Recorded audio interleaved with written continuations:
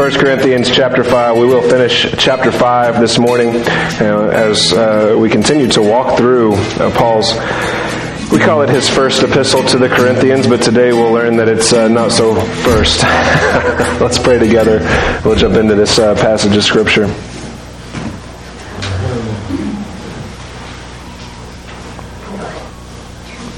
Lord, I want to thank you for everything you do.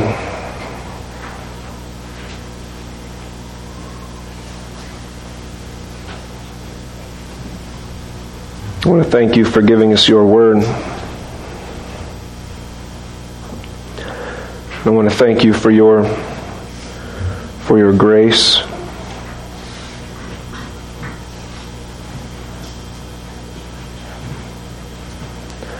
And God, as we come to your word, we pray that you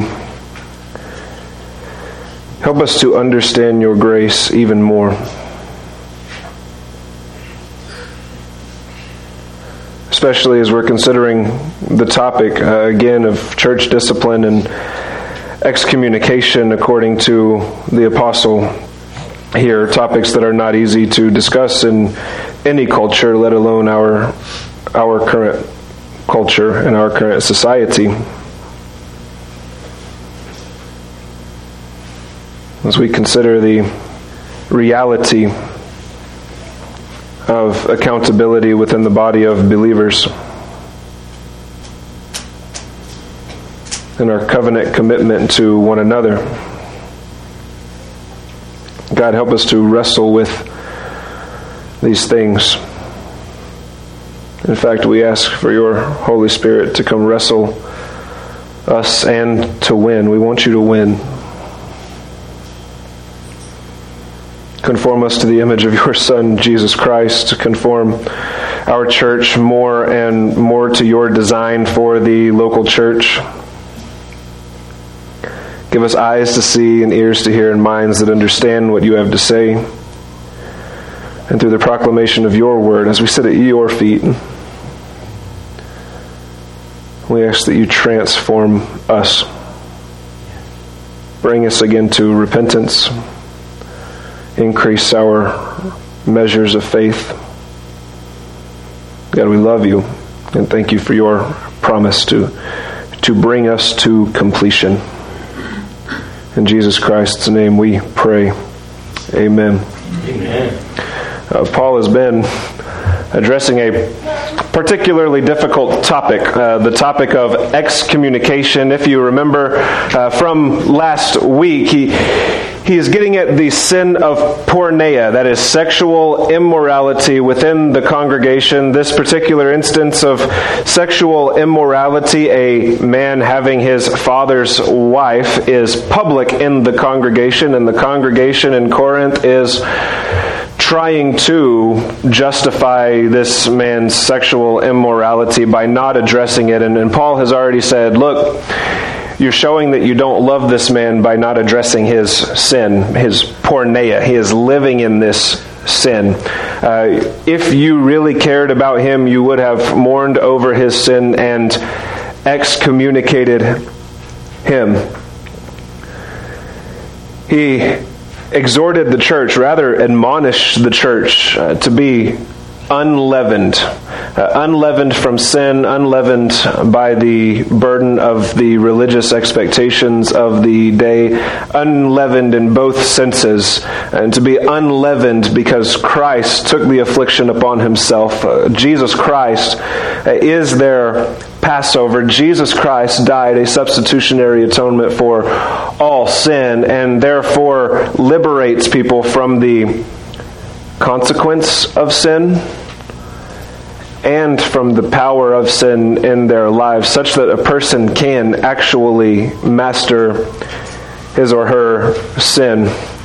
And today we continue in chapter 5 of 1 Corinthians chapter 5, verses 9 through 13. I will read this selection as a whole, and then we will walk through verse by verse, as is our custom here. 1 Corinthians chapter 5, verse 9.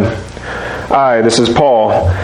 I wrote to you in my letter not to associate with immoral people, I did not at all mean with the immoral people of this world, or with the covetous and swindlers, or with idolaters, for then you would have to go out of the world. But actually, I wrote to you not to associate with any so-called brother if he is an immoral person, or covetous, or an idolater, or a reviler, or a drunkard, or a swindler, not even to eat with such a one. For what have I to do with judging outsiders? Do you not judge those who are within the church? But those who are outside God judges. Remove the wicked man from among yourselves. Here, talking about the same man who is caught up in his sin, who is living in porneia, a sexual immorality which covers a variety of different types of sin, as we talked about last week. Verse 9, we'll begin walking through this passage. I wrote to you in my letter. Well, what letter is Paul talking about here? He's referring to a letter he wrote previously to the church in Corinth. Now, I'm not sure what we call this previous letter that Paul wrote the church at Corinth, because we call the letter we're currently reading 1 Corinthians, all right? We call this Paul's first epistle to the church at Corinth. But here we learn in verse 9 that Paul wrote a previous letter in which he addressed the sin of porneia as well. And here he's making some clarification. So I don't know if we call this previous letter like half Corinthians, zeroth Corinthians. The introduction to the epistles to the Corinthians, that's just too long. I don't know what we call it. Just know Paul wrote a previous letter in which he addressed this porneia sin, this man living in porneia, sexual immorality. I wrote in my letter not to associate with immoral people. There, the word immoral being this porneia, the sexual immorality. Not to associate with sexually immoral people. Now, this word associate, I think I can pronounce this in Greek. You guys want to watch me squirm a little bit this morning? Is that fine? Synonymagnestai. Something to that effect. All right, yeah, we're close enough. Okay, so not important to know the pronunciation, just important to know that this word is a word that refers to identifying with a group, to take on the name of a group, to associate with somebody, to be in the company of, to have the same name as. Now, the local church in Corinth, they associate in two ways. Their first association is by taking on the name Christian, followers of Christ, association with the universal church. Their second association, the association to which Paul writes this second letter to the church at Corinth, is the church at Corinth. It is a local church body, a local church association, which is composed of members. It comprises members of that congregation who are considered to be in association with, who bear the name, the church at Corinth, the local church at Corinth. And we experience the same thing. We are identified as Christians, part of the universal church, but then also we are identified as the church at Sunsites, those who are members, covenanted members in our community of faith. Anyway, to be associated as a local body of Christ means this type of identification. That's what the word associate means. It is equivalent to church membership, not on a legal level, right? There's a legal way people can perceive church membership, which is we have to do this in accordance with 501c3 status in order to give members the legal authority to vote in our democratic type church government, which is fairly new in the world, hasn't always been that way, right? But that's how we kind of think of church membership in our modern day. But Paul, he's getting at something quite different. This is an association of sorts. And the first part of this association we can say is fellowship. Right? Fellowship with the body. covenanted fellowship with the body of Christ, with the local body of Christ. This serves a very particular purpose. You look ahead to Hebrews, or back to Hebrews, depending on when Hebrews was written, right? You look to Hebrews chapter 10, verses 24 and 25, and the preacher, whoever preached that sermon to the Hebrews, or whichever team developed that sermon to the Hebrews, they said, do not neglect the gathering together of yourselves. It's fellowship, right? That's this kind of association. Do not neglect the gathering together of yourselves. For what purpose? Well, to spur one another on toward love and good deeds, for the purpose of sanctification. This is the purpose of Christian fellowship. If all we are doing is being good Baptists and getting together and having a lunch, that is not the purpose of the local church. That is great. Not the purpose of the local church. This is a different kind of association, a different kind of membership. Second, we can look back to verses 7 and 8 in this chapter, and we see that part of this association is the observance, regular observance from week to week, the observance of the Passover meal. Communion, right? So this communion has something to do with membership in the local church as defined by the Word of God, as defined by Scripture, as defined here in Paul's letter to the church at Corinth. And so here we see two marks of a genuine local church. One mark is fellowship for the purpose of mutual upbuilding, sanctification. And the second is the regular observance of the Lord's meal, communion, the weekly Passover, in order to testify to what Christ has done in all of our lives individually and to us as a group, right? And this Passover meal is to be observed in the local church gathering by the group who identifies and covenants together, which means the most pure form of observing communion takes place within the context of the local church. I often hear people say, yeah, I observe communion all the time, and it's in a home privately with family, or they're together with friends and they say, hey, let's have communion. Those practices might be valuable. I don't want to degrade how valuable those practices might be.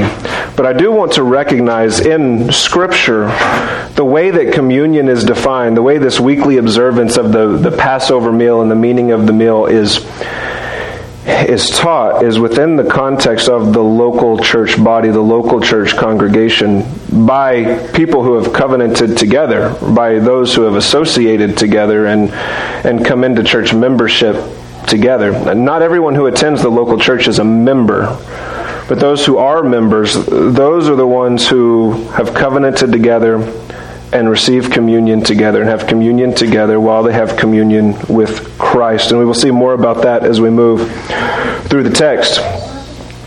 Paul says, I wrote you in my previous letter not to associate with the sexually immoral. So this is an issue that Paul has already addressed to this particular local body of believers, this particular covenanted group of members, this particular association of Christians, right? Paul has already addressed this in the church. They didn't address it when he wrote his previous letter, and it seems to be that they wrote him a letter responding to his previous letter that was very negative, and that's why he's having to write 1 Corinthians here. And he's clarifying his position on this. I wrote you not to associate with them, not to have them in your fellowship, not to observe communion with them. Those who are living in porneia, those who are living in sexual sin. That is the indication here. Verse 10. But I did not at all. Here's where he starts to make clarification. Like, this part probably wasn't in his previous letter. I don't know. We don't have his previous letter. If we ever did find it, I wonder if we would include it in Scripture. But I believe such in the providence of God that I would say, no, the canon's closed. If we found it, we probably wouldn't include it. This probably was not in his previous letter. Maybe, probably. Okay, but it is in this letter, and this letter is in Scripture already. I did not at all mean with the immoral, porneia, sexually immoral people of this world. What? or with the covetous and swindlers, or with idolaters, for then you would have to go out of the world. How did Jesus exemplify the Christian life when he was on this earth? He did not separate himself out from sinners, did he? He was with sinners. He was in those places sinners were. In Matthew chapter 11 verse 19 and in Luke chapter 7 verse 34, you read that people actually called Jesus a glutton and a drunkard, not only because of the company he kept, but because he came eating and drinking. Like, that's how the Bible describes Jesus. Jesus was with sinners, relating to sinners, and these are people that were not part of the kingdom of heaven at that time. Now we see in Matthew's case, like when Jesus befriends and calls a tax collector, he brings people out of their sin.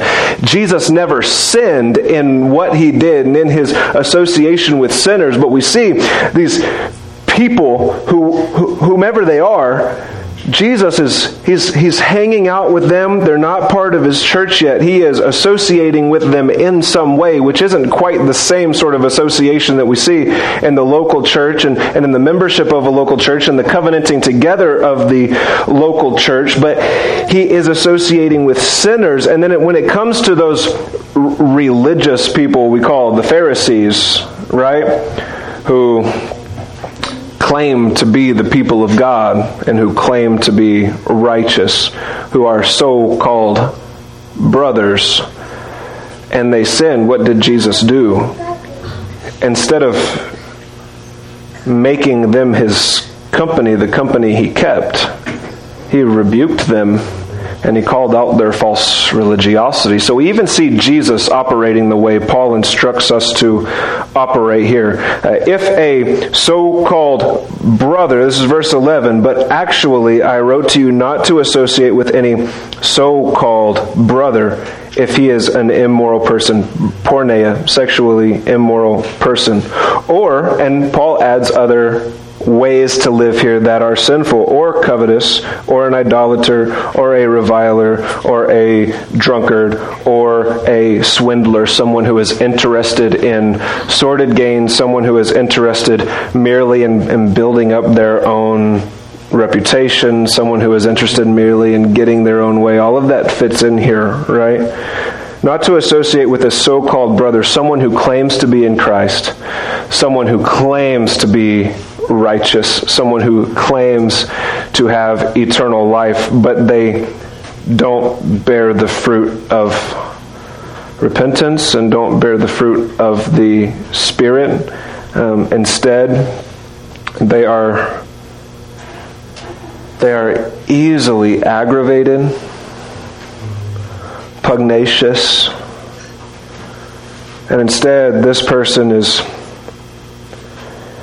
interested only in getting what they can get or being perceived in the best light. And Paul says, don't even eat with such a one as this, who refers to himself as a Christian, who claims to have the Holy Spirit but doesn't bear that kind of fruit. In many churches today, we hear quite the opposite of what Paul is teaching here, don't we? Don't you dare keep that company. If you hang out with those types of people, they will corrupt you. And that's what I seem to hear. Paul is teaching, if we have the Holy Spirit, it's not going to be so easy for us to really be corrupted, is it? I believe more strongly in the power of the Holy Spirit than that. But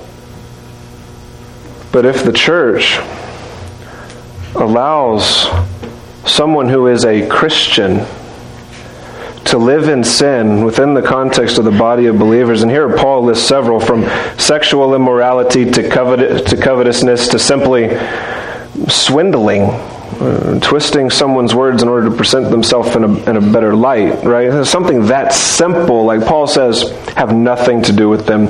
Don't even eat with such a person, because they have claimed to be a Christian, yet they are living in a way that is not consistent with the movement of the Spirit in their life, and with regeneration in their lives. Don't have anything to do with this person, and not even to eat with such a one. It applies to the fellowship part of church membership, right? And it also applies to communion. Like if there is a Christian living in your midst, they are not to observe communion with you if they are living in sin and if they are interested in sordid gain. They are not to have communion. So there are certain individuals the church is to bar from having communion and is to bar from church fellowship as a member, as being called by the same name as that particular local church. But when it comes to those in the world who are living in sin, don't judge them. A judgment is something that belongs only to the church. It is a treasure that belongs only to the church, as we discovered last week. Accountability is something that belongs to the church body. Why? Because when God saves us, regenerates us, He desires to complete the good work He started in us. In fact, He will complete the good work He started in us, right? This is 1 Corinthians chapter 1, verse 10, the key verse of 1 Corinthians. And His design to accomplish that is the local church body. And membership within the local church body, covenantal membership within the local church body. And so when we relate to those outside of the church,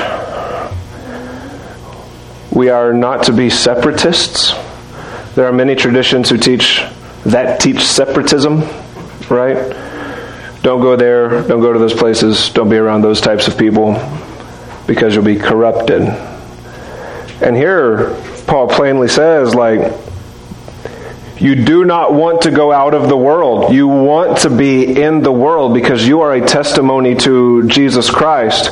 And while you are in the world, this is where evangelism comes in. You don't judge the world because you can't expect sinners to live like righteous people.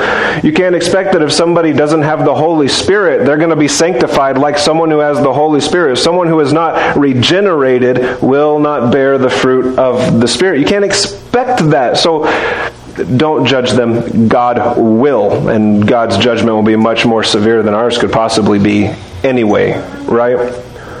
So instead, we go into the world. We live with sinners like Christ exemplified in His bodily life here on the earth.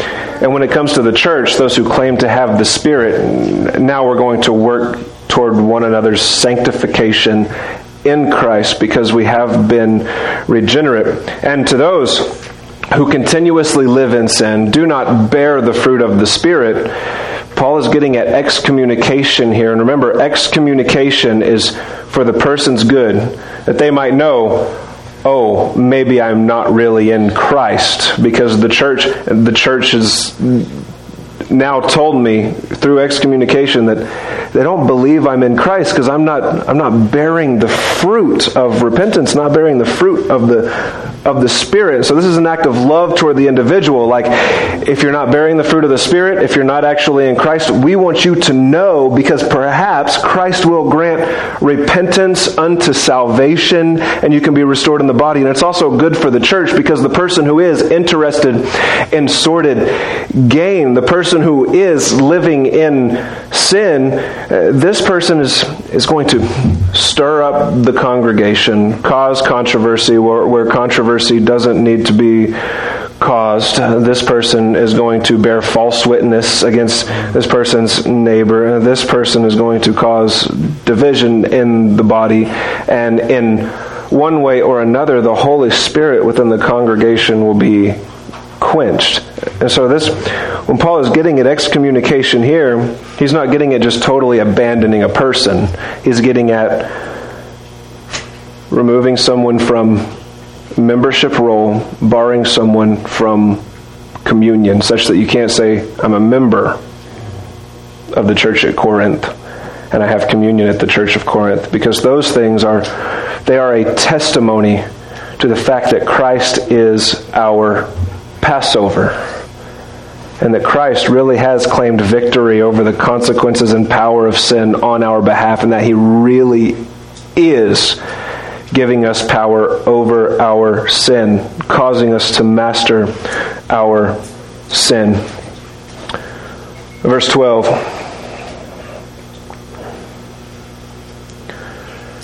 For what have I to do with judging outsiders? There's a sense in which, when we come to Christ, our focus is higher.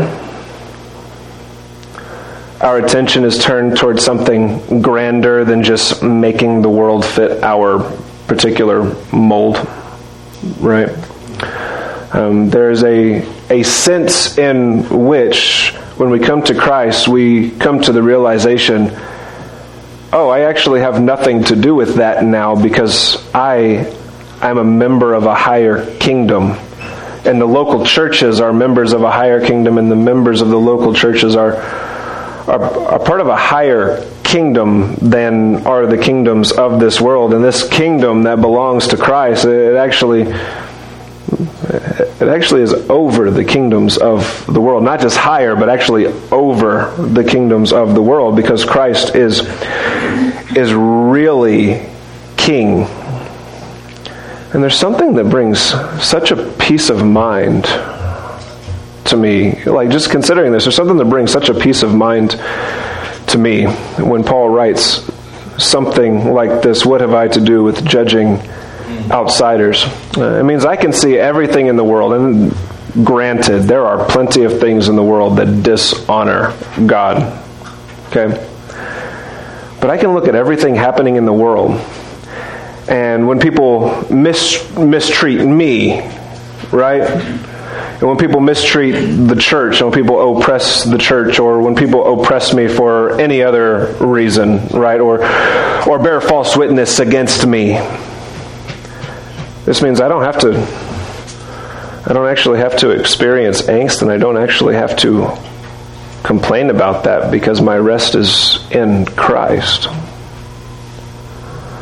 There are many people who profess to be Christians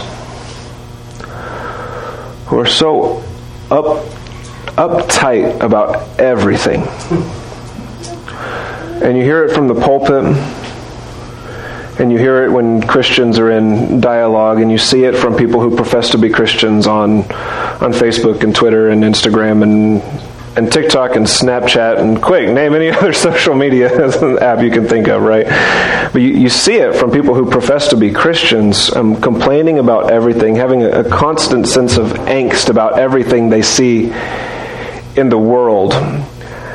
What have we to do with judging outsiders is the question that comes up. And the reason is not like, no, you don't need to speak to injustice in the world. No, there's probably a way to speak about that without angst and complaininess, right? But what are you doing experiencing so much angst about that? God's got this. Yeah?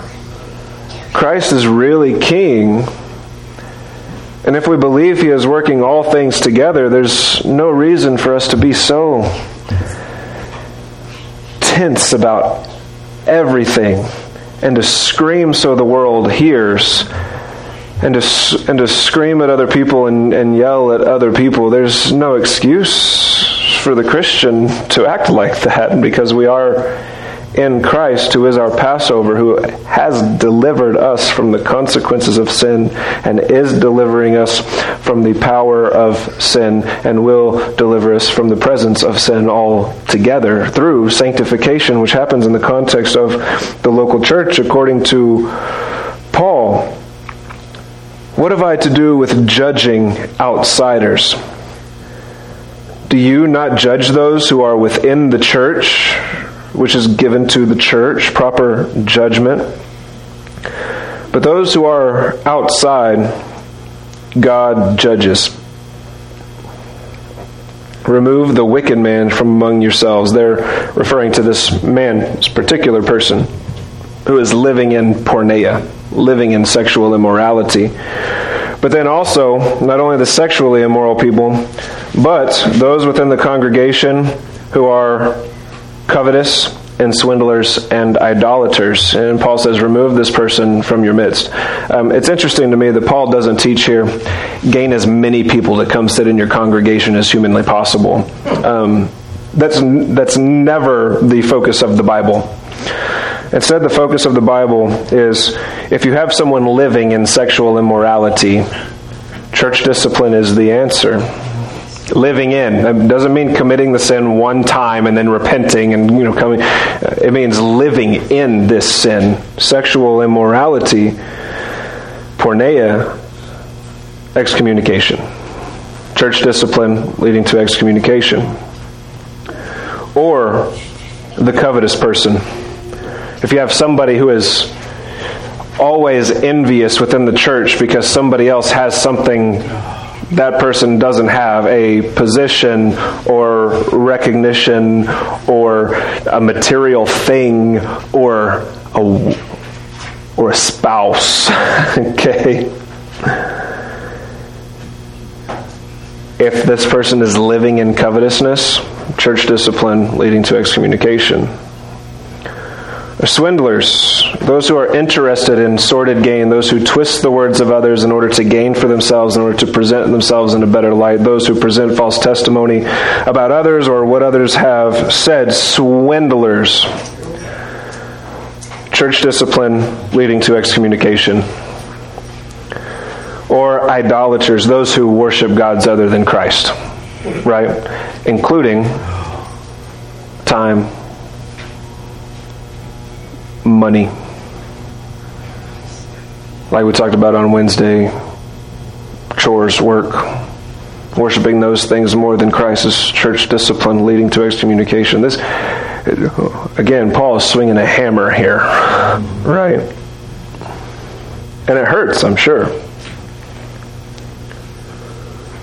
He says, remove that wicked man from among yourselves. And here he's alluding back to the Deuteronomic law. Tell me again how we're supposed to unhitch from the Old Testament when Paul alludes to it in order to defend his own position. And there in the Deuteronomic law, for the nation of Israel, in order for the nation of Israel to remain pure, God told them, purge the evil from among you. The evil one from among you on several occasions. I'm going to list 5 of those occasions here. But because Paul is alluding back to the Deuteronomic law, that means the law, Torah, in some way the principles of the law, if not explicitly, like we're not taking people out and stoning them, right? That's not what Paul's telling us to do here. But the principles of the law carry over to the New Testament church. Like, this is binding still for the local church. And that's one reason local church membership becomes important too. Because we're saying, yes, I submit myself to the authority of the Bible and to the accountability of my brothers and sisters and to church discipline if necessary for my good. Deuteronomy chapter 13 verse 5. The author writes in the law that false prophets are to be purged from the covenant community. In 13:5, it's by way of death. And how do you know if a prophet is a false prophet? Well, if he prophesies something, he says, hear the word of the Lord, and he prophesies it, and it never happens, take him out and kill him. I once heard a preacher say, we should treat false prophets today the same way. I'm not sure the New Testament gets at that, but definitely remove them from your midst. Okay? Have nothing to do with them. Don't even eat with such a person. 2, Deuteronomy chapter 17, verse 7. Idolaters, which Paul mentions explicitly here. Those who worship a god other than Yahweh.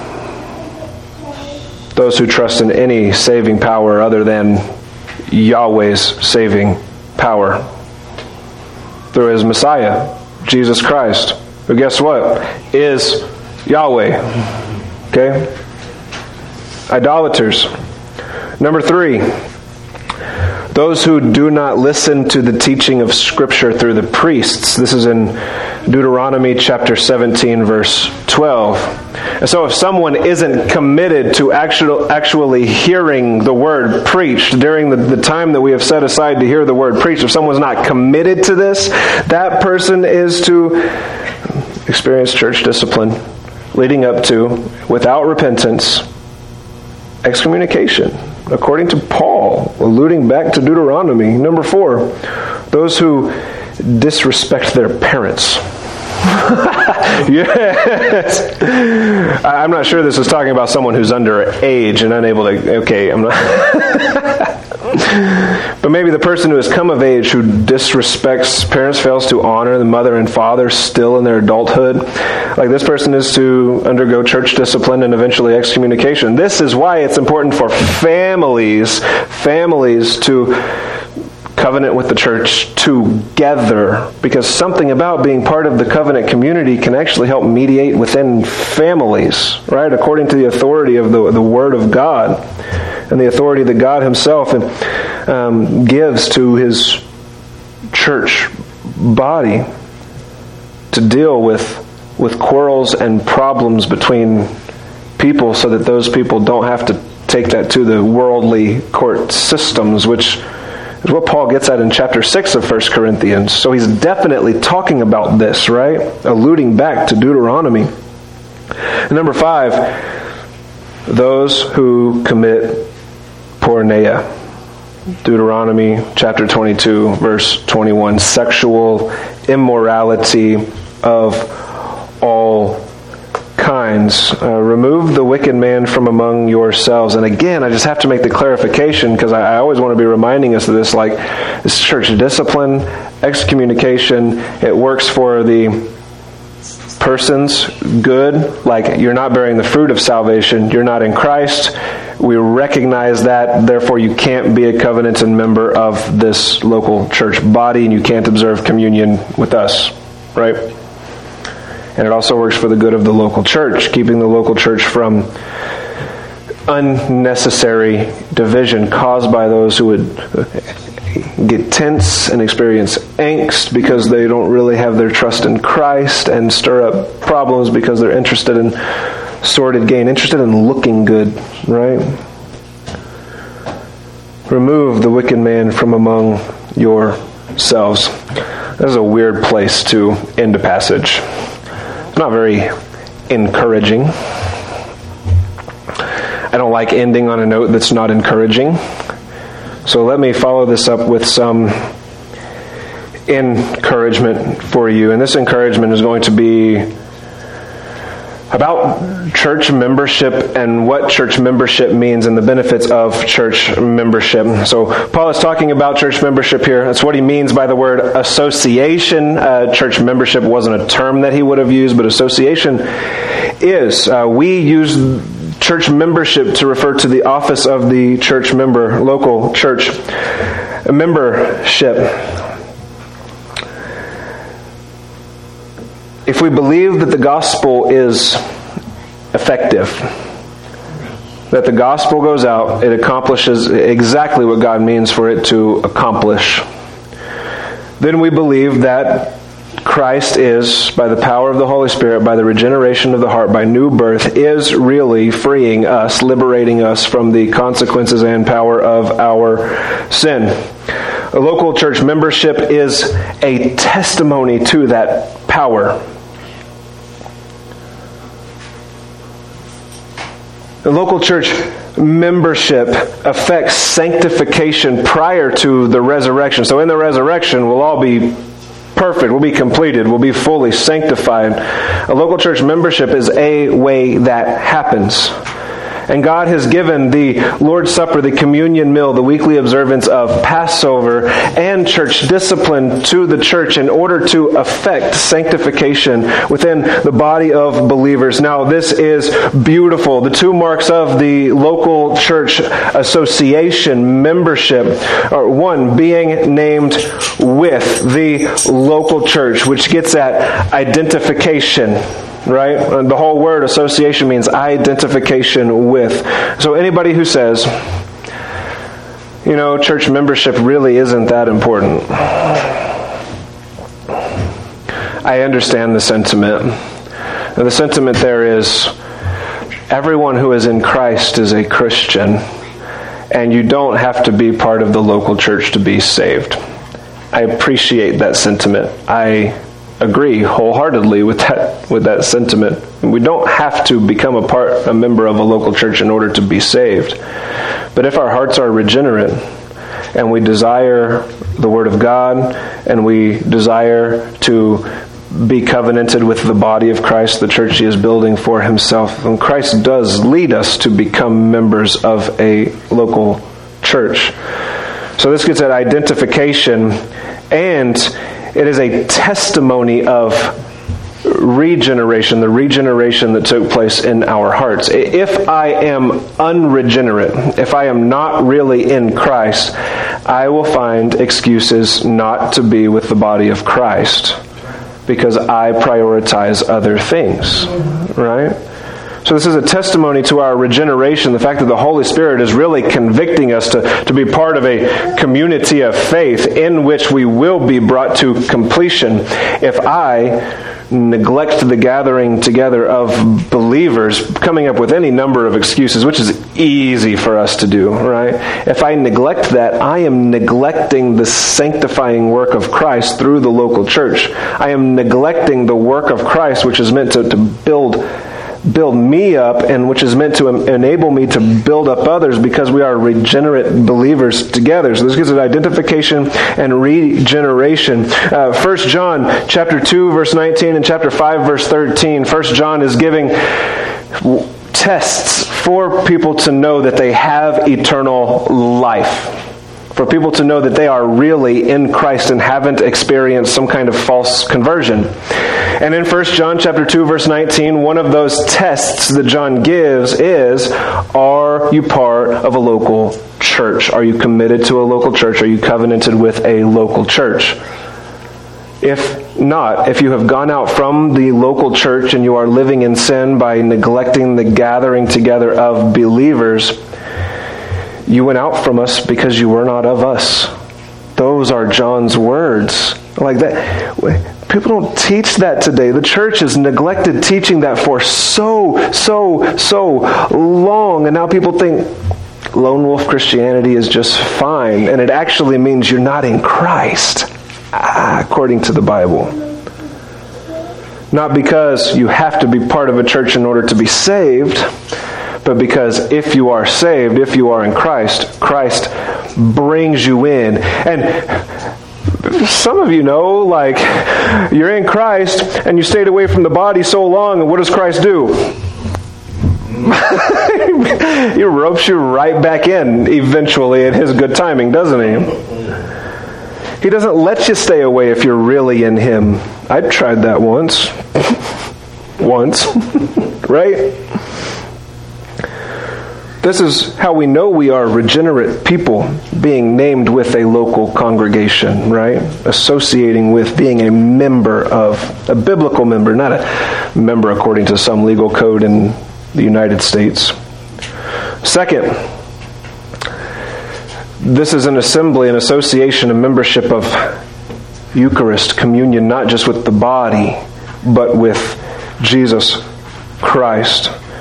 And the Eucharist, communion, the weekly Passover meal, it is a testimony to the fact that we have covenanted with the body. That if we are not barred from communion, we are in good standing. That's what it means to be a member in good standing, according to modern language, right? And this is covenantal. It works for our sanctification, and it builds our fellowship. And we can read about this in Can I refer to extra biblical material this morning?